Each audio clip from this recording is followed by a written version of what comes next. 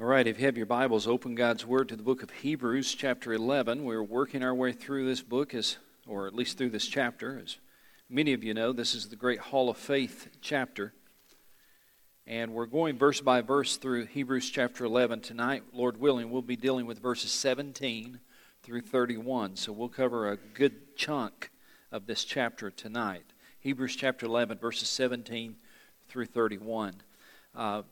I put on your notes there, everyone mentioned in tonight's study are related to one another. One of the interesting little facts as you read and study this section of this chapter, everybody in this section of Hebrews 11 are related to one another. Now, what I mean by that is some are related by blood. You know, up in East Tennessee would call them kinfolk, right? You know what kinfolk are, all right? Some of them are kinfolk.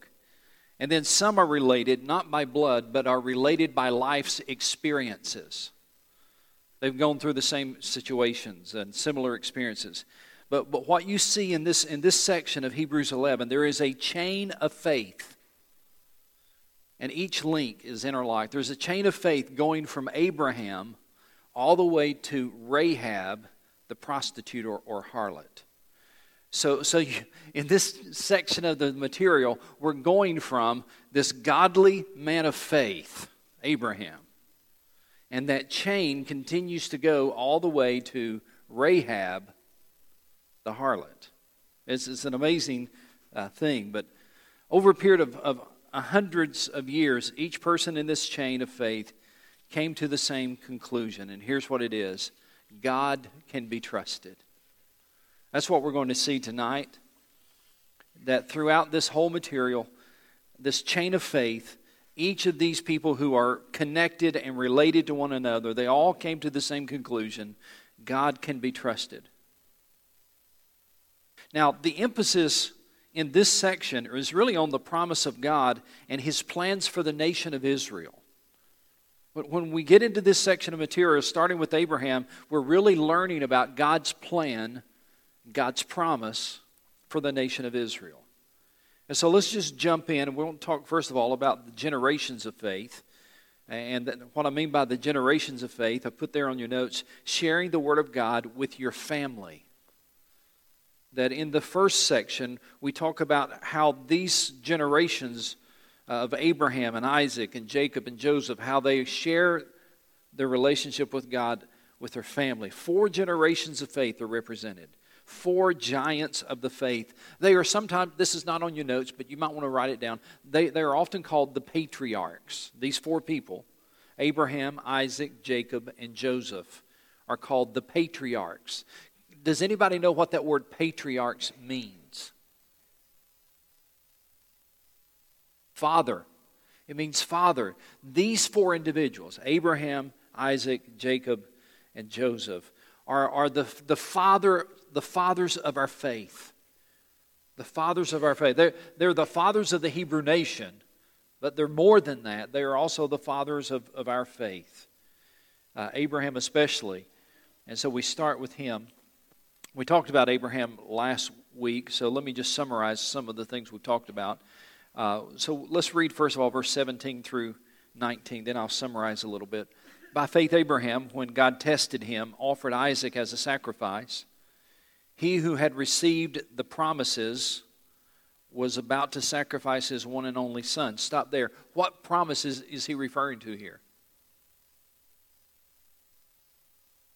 Yeah, the promises that of a new nation that would be birthed out of his family. The promise of a son, that God would work through this son, and through that son would multiply so that his family would be larger than the sands on the seashore. It's the promise of a new nation, a godly nation.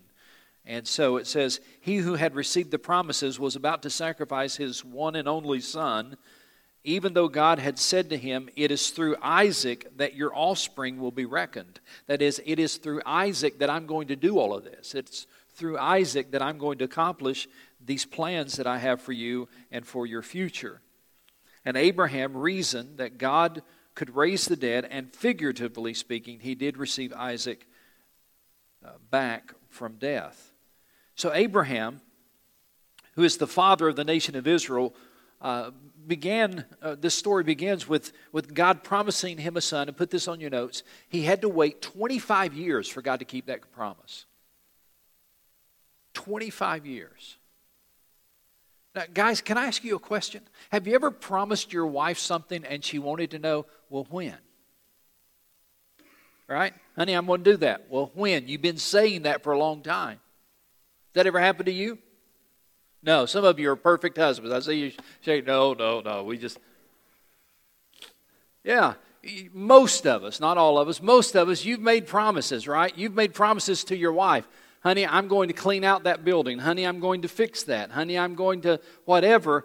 And eventually, honey has to say, when? You promised that 3 years ago, and you haven't done it yet. Imagine what it would be like to wait 25 years. Some of you said, I don't have to imagine. I know exactly what that's like. Imagine what it would be like to wait 25 years, not for your husband to keep his promise, but for God to keep his promise. And the problem with this waiting is this. Because of his age, the longer he had to wait, the more impossible it seemed. Every year, the impossibility grew in his mind. Every year, it just seemed a little more impossible that God would do what he said he was going to do. 10 years later, it seemed a little more impossible that God was going to do what he said he'd do. 15 years later, 20 years later, it seemed a little bit more impossible that God was going to do what he said he was going to do. 25 years later, it seemed impossible that God was going to do what he said he was going to do. But when God has promised,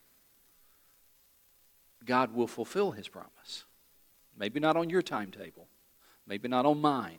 But when God has promised, he will fulfill his promise. And Abraham waited 25 years for that promise to be fulfilled. And then God said, now, you know that son that I promised you? Sacrifice it. I won't get into that because we talked about it last week. But all the promises of God were wrapped up in Isaac. And now God says, sacrifice it. What was God doing?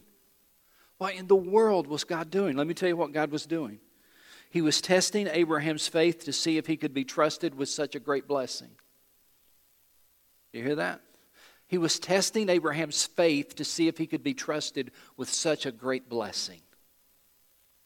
And of course, Abraham passed the test, and of course, Isaac survived. And so that's Abraham. And that's kind of a summary of what we did last week. Now we move on to Isaac, his son. Verse 20.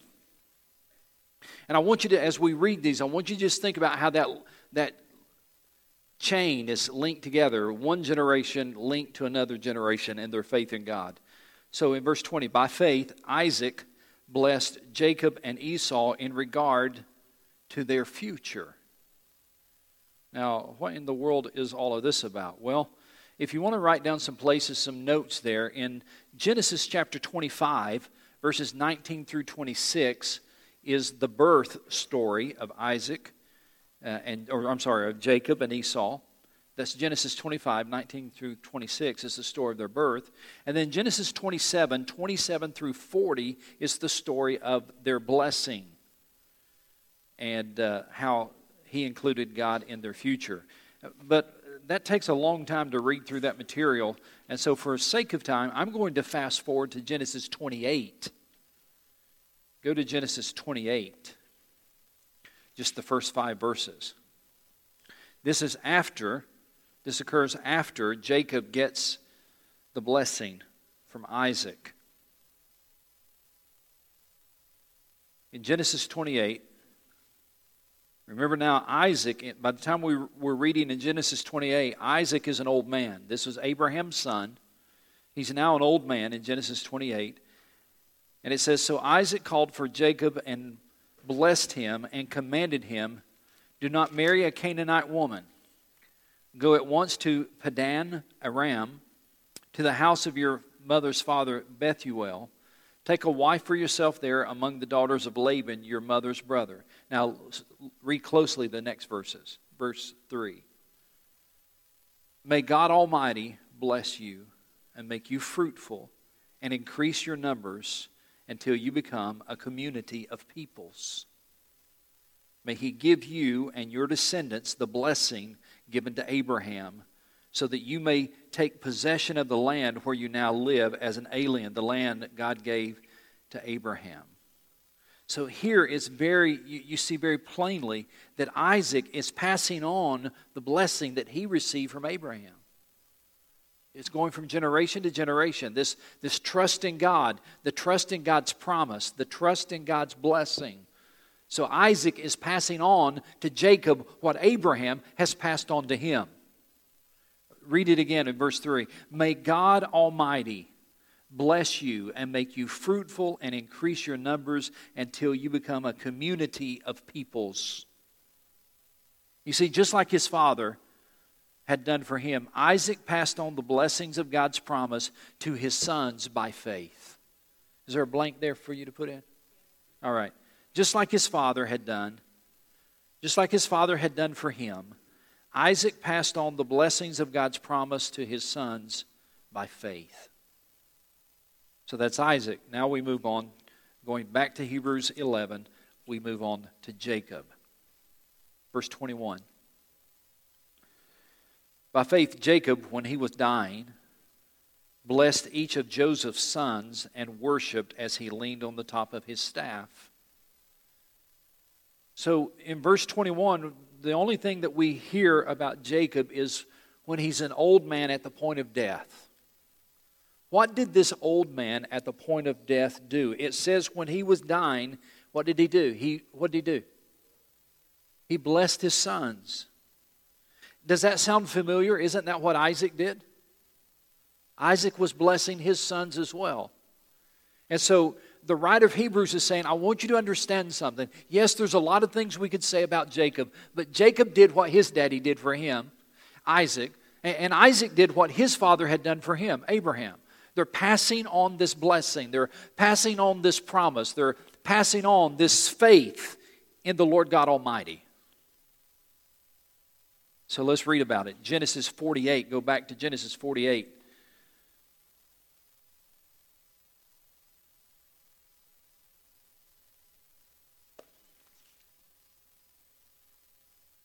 Genesis 48, verse 15.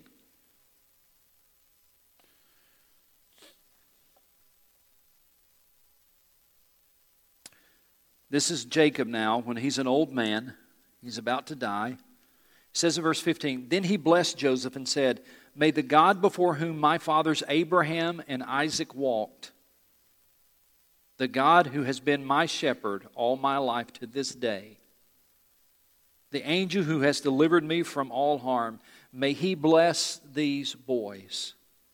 May they be called by my name and the names of my fathers, Abraham and Isaac, and may they increase greatly upon the earth.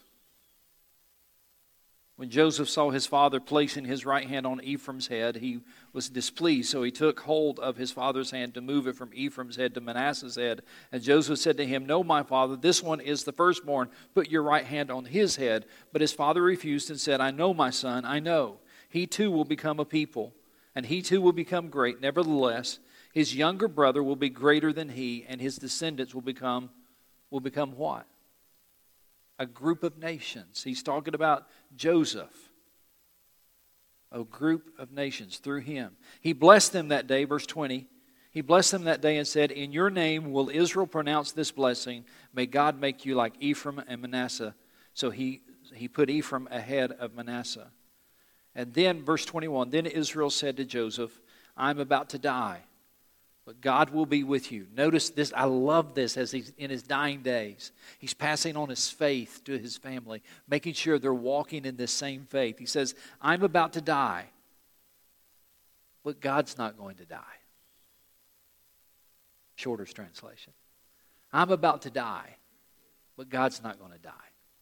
I'm about to die, but God will be with you. And not only will he be with you and take you back, where's he going to take you back? Take you back where? Back to the land. Back to the land of your fathers.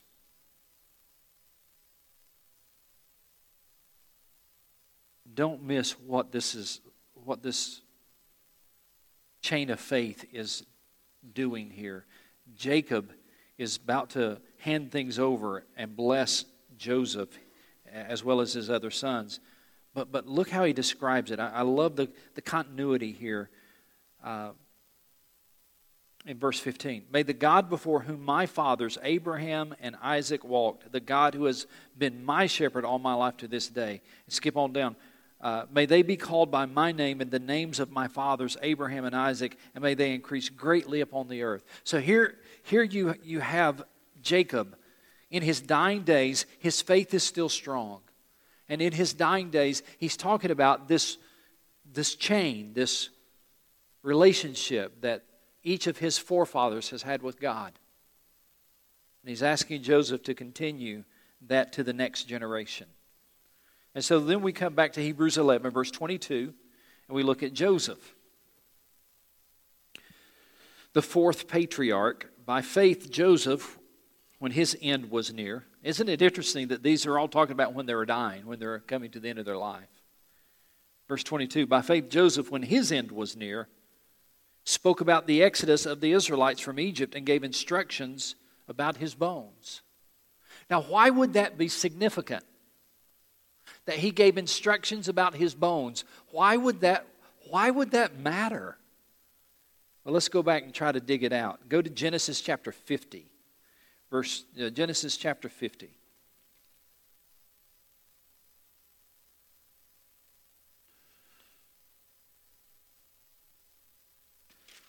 Genesis chapter 50, verse 22.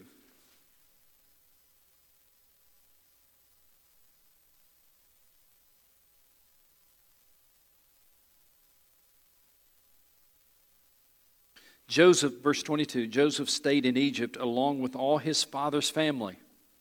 He lived 110 years and saw the third generation of Ephraim's children. Also the children of Machir and son of Manasseh were placed at birth on Joseph's knees. Verse 24.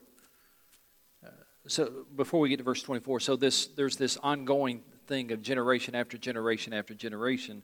And we read in verse 24, then Joseph said to his brothers, I am about to die, but God will surely come to your aid. Sounds a lot like what Jacob said at his death. I am about to die, but God will surely come to your aid and take you up out of this land to the land he promised on oath to Abraham, Isaac, and Jacob. Do you see how that chain continues to grow? With each one, there's another link added, isn't there? Each one, now Joseph is talking about not just Abraham and not just Isaac, but about his dad, Jacob. And he says, but God will surely come to your aid and take you up out of this land to the land he promised on oath to Abraham, Isaac, and Jacob. And Joseph made the sons of Israel swear an oath and said, God will surely come to your aid, and then you must carry my bones up from this place. So Joseph died at the age of 110, and after they embalmed him, he was placed in a coffin where? In Egypt. Is Egypt the land God had promised? No. The land that God had promised was of course, Israel. The nation, what we would call now the nation of Israel. That's the land God had promised. But when Joseph died, when this patriarch died, the faith had been passed on now from Abraham to who? To Isaac. And from Isaac to Jacob. And from Jacob now to Joseph. And now Joseph, as he's at the end of his life, he says, I'm about to die. And here's what I want you to do. I want you to understand, first of all, God's going to keep His promise. I'm so convinced that God's going to keep His promise that later when He does, you carry my bones out of this land of Egypt because God has promised that we will have the land of Israel. So you carry my bones up there. So you have this faith in God Almighty being passed on from generation to generation to generation to generation. You have this hope of this promise of God being passed on from generation to generation to generation. And when it ends, Joseph is in Egypt. put this, let's see. I want to make sure I don't miss any places on your notes. I think there's a place there on your notes that says, death is the acid test of faith. Is that on your notes right there? I kind of jumped ahead in my notes, so I'm trying to go back and catch up. I didn't do Jacob. In his dying days, his faith was still strong. Is that what it is? And then Joseph, another example of the truth in Hebrews 11:13, it says, living by faith when he died, and death is the acid test of faith. Now let me talk to you about these men for a moment. These four patriarchs, before we move away from them. Go back to Hebrews 11, just so you'll be ready to continue. But as we turn back to Hebrews 11, let me talk to you very quickly about these four men. If you know the story of these four men, probably every one of them had their flaws. I mean, if we had time, that would almost be a good study as to see how messed up they were in some regards. And yet, God used them to accomplish His purpose. And can I tell you why? Everybody listen, can I tell you why? We've all got flaws. And none of us are perfect. You see, these men were not perfect, but they were devoted. They did trust in the Lord God Almighty. Sometimes they failed. Put this on your notes. I think it's there. Sometimes they failed, but their faith never failed. And so they handed down God's promises from one generation to another generation. I put this on my notes. It's not on yours. You might want to write it down. I wrote down, the men of God died, but the promise of God did not. The men of God died, but the promise of God did not. And so we read in verse 22, by faith, Joseph, when his end was near, spoke about the exodus of the Israelites from Egypt and gave instructions about his bones. And so the book of Genesis ends where, class? Where does it end? Where does the book of Genesis end? Well, what country? Egypt. So if you know your Bible at all, who do you suppose the next person is we're going to be talking about in this grand story? Moses. Exactly. It all fits, right? I told you these are all interrelated. They are all connected. Sometimes they are connected by faith, by blood, and sometimes they're connected by circumstances. And so I want to talk to you secondly about the victories of faith. You see, battles are won when we trust God. Battles are won when we trust God. So we go to Hebrews chapter 11, beginning in verse 23.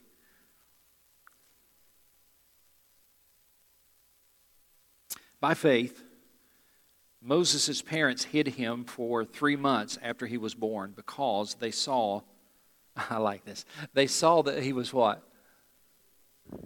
Doesn't every parent feel that? This is no ordinary child right here. This is a special child. And Lord willing, in about a week and a half, I'm going to be looking at a grandbaby and saying, that is no ordinary grandbaby right there. You know what I'm saying? Yeah, I said the grandpa. But apparently it was just more than parents' pride. It says in verse 23, by faith Moses' parents hid him for 3 months after he was born because they saw he was no ordinary child. And they were not afraid of the king's edict.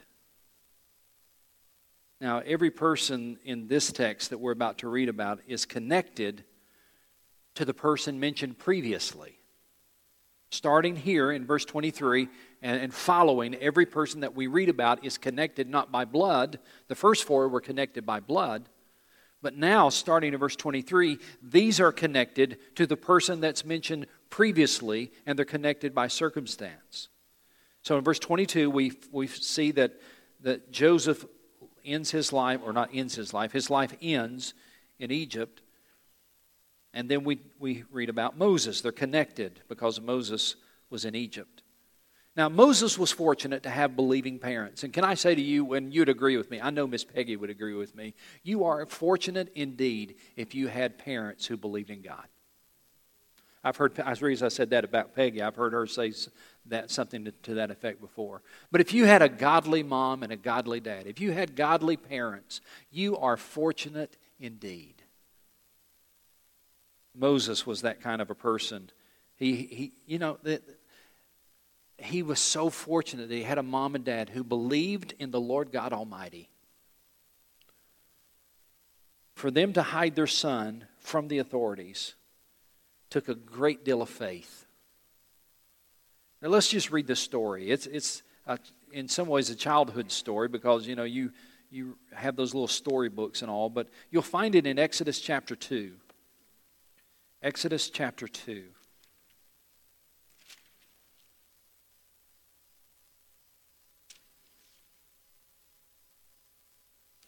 Exodus chapter 2, beginning in verse 1.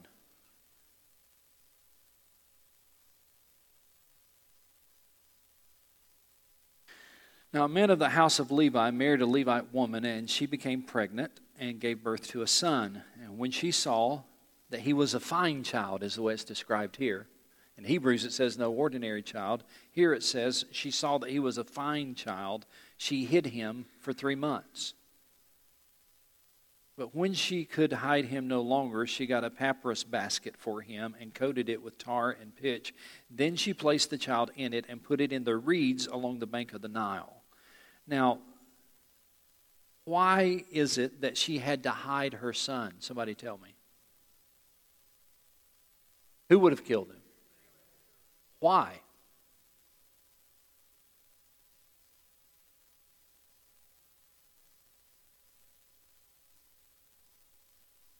Say it, Miss Evelyn. What'd you say?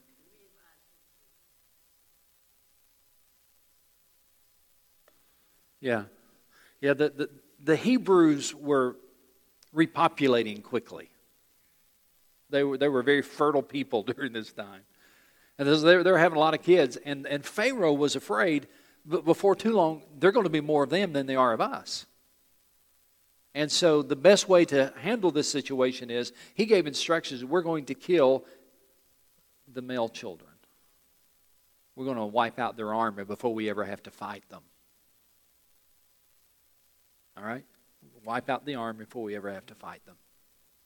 Kill the male children. Now, so Moses was one of those little boys. And for the first 3 months, after he was born, for the first 3 months, mom and dad was able to hide him. They were able to, shh, shh, shh, shh, shh. It's all right, But eventually the kids grow up, don't they? They get a little bit more rambunctious and they get a little bit, they're a little bit out there. They're wanting to whatever. Now, he's not walking by 3 months at all, but he's probably getting a little bit louder. And it says, when she could hide him no longer, verse 3, she got a papyrus basket for him and coated it with tar and pitch, placed the child in it, and put it among the reeds along the bank of the Nile. His sister stood at the distance to see what would happen to him. Don't you know that had to be one of the hardest things they'd ever done? Probably the hardest thing. First of all, you're giving away your child. And the only reason you would give away your child is that's the only hope of hopefully sparing his life.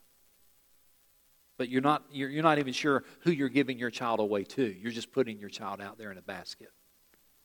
But in reality, you know what she was doing? She was putting her child in the hands of the Lord God Almighty. And so let's see what happens. You know the story, but let's read it. Verse 5. Then Pharaoh's daughter went down to the Nile to bathe. And her attendant, isn't this just like God? Who finds the child? Pharaoh's daughter. Who's trying to eliminate the children? Pharaoh. Where does Moses end up? In Pharaoh's household. It's just like God just to do the amazing. All right, so let's keep reading. She saw the basket among the reeds and sent her slave girl to get it. She opened it and saw the baby. He was crying, and she felt sorry for him. And she knew what it was or who he was. She said, "This is one of the Hebrew babies." She knew what that meant. This is one of the Hebrew babies. Then his sister asked Pharaoh's daughter, Shall I go and get one of the Hebrew women to nurse the baby for you?" "Yes, go," she answered. And the girl went and got the baby's mother. Pharaoh's daughter said to her, "Take this baby and nurse him for me, and I will pay you."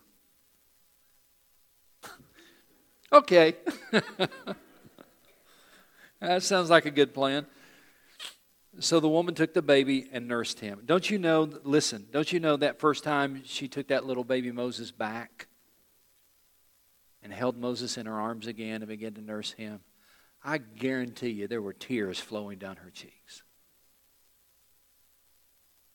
But now this is where it gets tough. Verse 10. When the child grew older, she took him to Pharaoh's daughter, and he became her son. And she named him Moses, saying, "I drew him out of the water." When the child grew older, she took him to Pharaoh's daughter, and he became her son.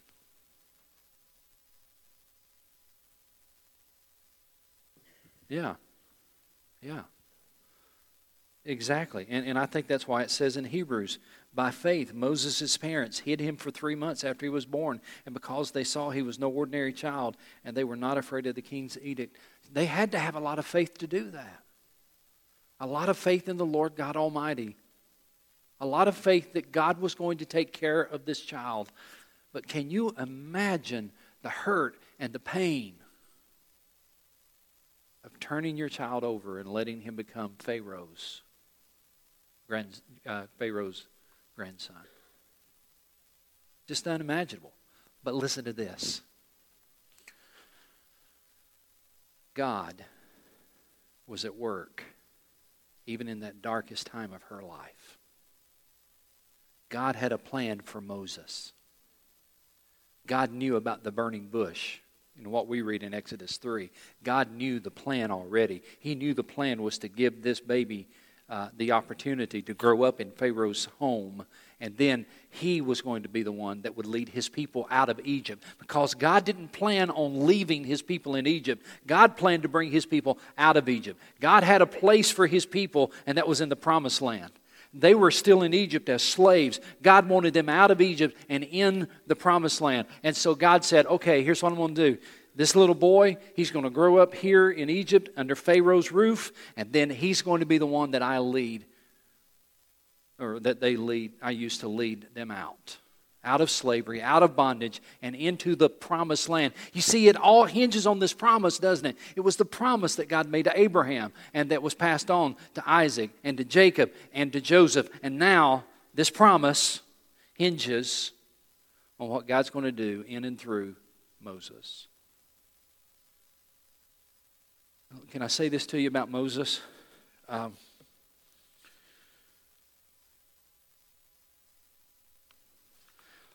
Warren Wiersbe said, a home should be the first school of faith for a child.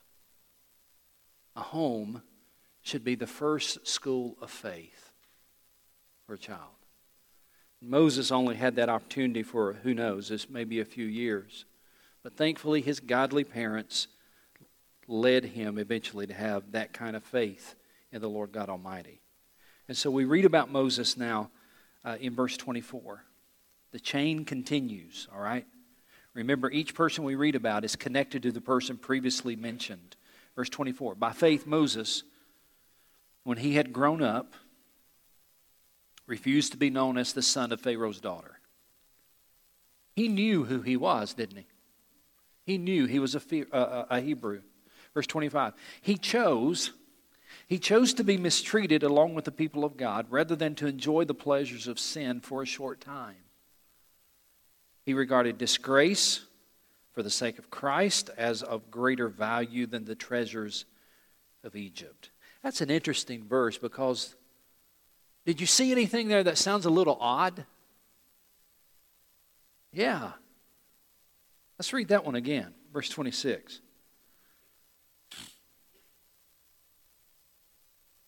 He regarded disgrace for the sake of Christ as of greater value than the treasures of Egypt. Folks, has Christ been born yet? But there was a messianic hope even in the Old Testament days. There was this messianic desire, this messianic plan of God, this hope that God was going to send somebody to rescue us, somebody to deliver us. Moses was a picture, really, of the ultimate rescuer that was coming. He was a picture of the ultimate person who would lead us out of slavery into the promised land. And let's see, I lost my place. Okay. He regarded disgrace for the sake of Christ as of greater value than the treasures of Egypt because he was looking ahead to his reward. Verse 27. By faith he left Egypt, not fearing the king's anger. He persevered because he saw him who is invisible. And by faith he kept the Passover and the sprinkling of blood so that the destroyer of the firstborn would not touch the firstborn of Israel. Now, put this on your notes. I think there's a blank there for you. True faith is being obedient to God and trusting Him with the consequences.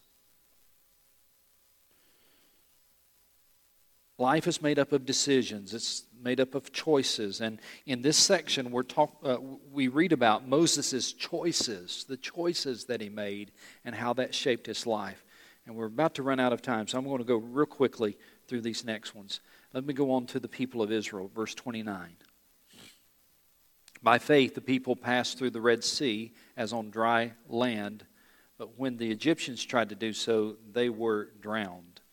Again, this is connected to the one previously, so it's connected to Moses. The people of Israel had faith as well. And put this on your notes. Faith is unconditional confidence in what God says. They passed through on dry ground. We know that story, but they had never seen that before. They'd never heard anything like that before. And when God opened that up and they walked forward on dry ground, that was tremendous faith. And then Joshua is the next one, verse 30. By faith, the walls of Jericho fell after the people had marched around them for 7 days. Jericho was, once they passed the Red Sea, passed through the Red Sea and got into the Promised Land, the very first city that they took on was Jericho. So again, you see how each of these verses are connected to that which was previous. And so the writer tells us about the walls of Jericho and how they fell, and people marched around them for 7 days. And put this on your notes.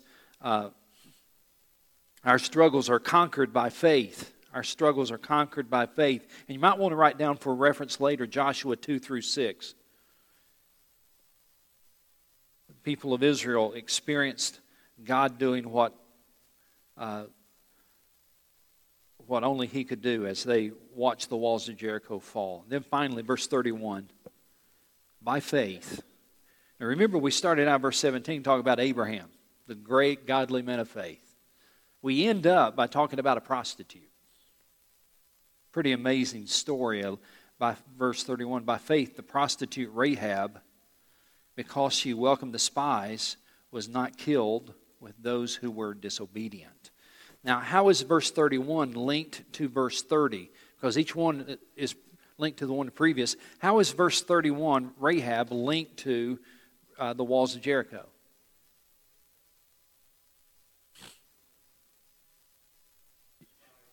Yeah, where did Rahab live? She lived in Jericho, right?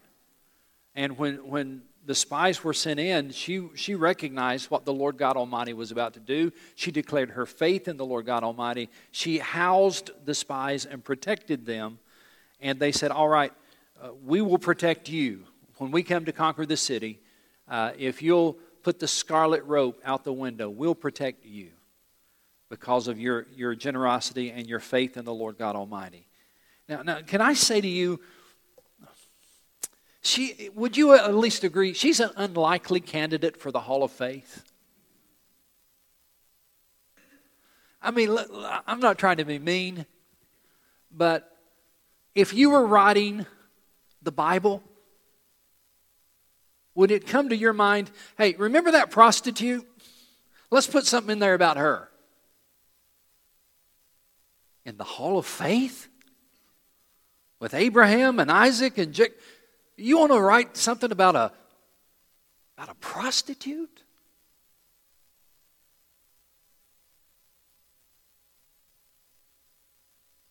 What do you think? I believe you're exactly right. I think the scarlet rope was a symbol of the blood of Jesus ultimately to come. Our salvation is only through the blood of Jesus. It's only in the blood of Jesus. And that scarlet rope represented the blood of Jesus. Now, we're out of time. Let me just say this about Rahab. She might be an unlikely candidate for the Hall of Faith, but put this on your notes. In the midst of unbelief, she believed. In a city where nobody else did, in the midst of unbelief, she believed. In the midst of unbelief, she, the prostitute, believed. And she was saved not because of her good character. She was saved because of her faith. That shows that anybody can experience salvation. And fast forward. She became the mother of Boaz. Rahab became the mother of Boaz. Boaz married a young lady named Ruth. Ruth was the great-grandmother of a man named David who became king of Israel. And through that process, Rahab became one of the ancestors of Jesus. Isn't it just like God? To say, hey, you know that lady that was a prostitute back there in Jericho? She's kinfolk. Let's pray. God, thank you for this amazing story of faith. And as it says in James, may we be doers of the word and not hearers only. When we come upon those situations in our life, in our family, and in our church, may we trust in the Lord God Almighty. And may the story of your grace continue to carry on.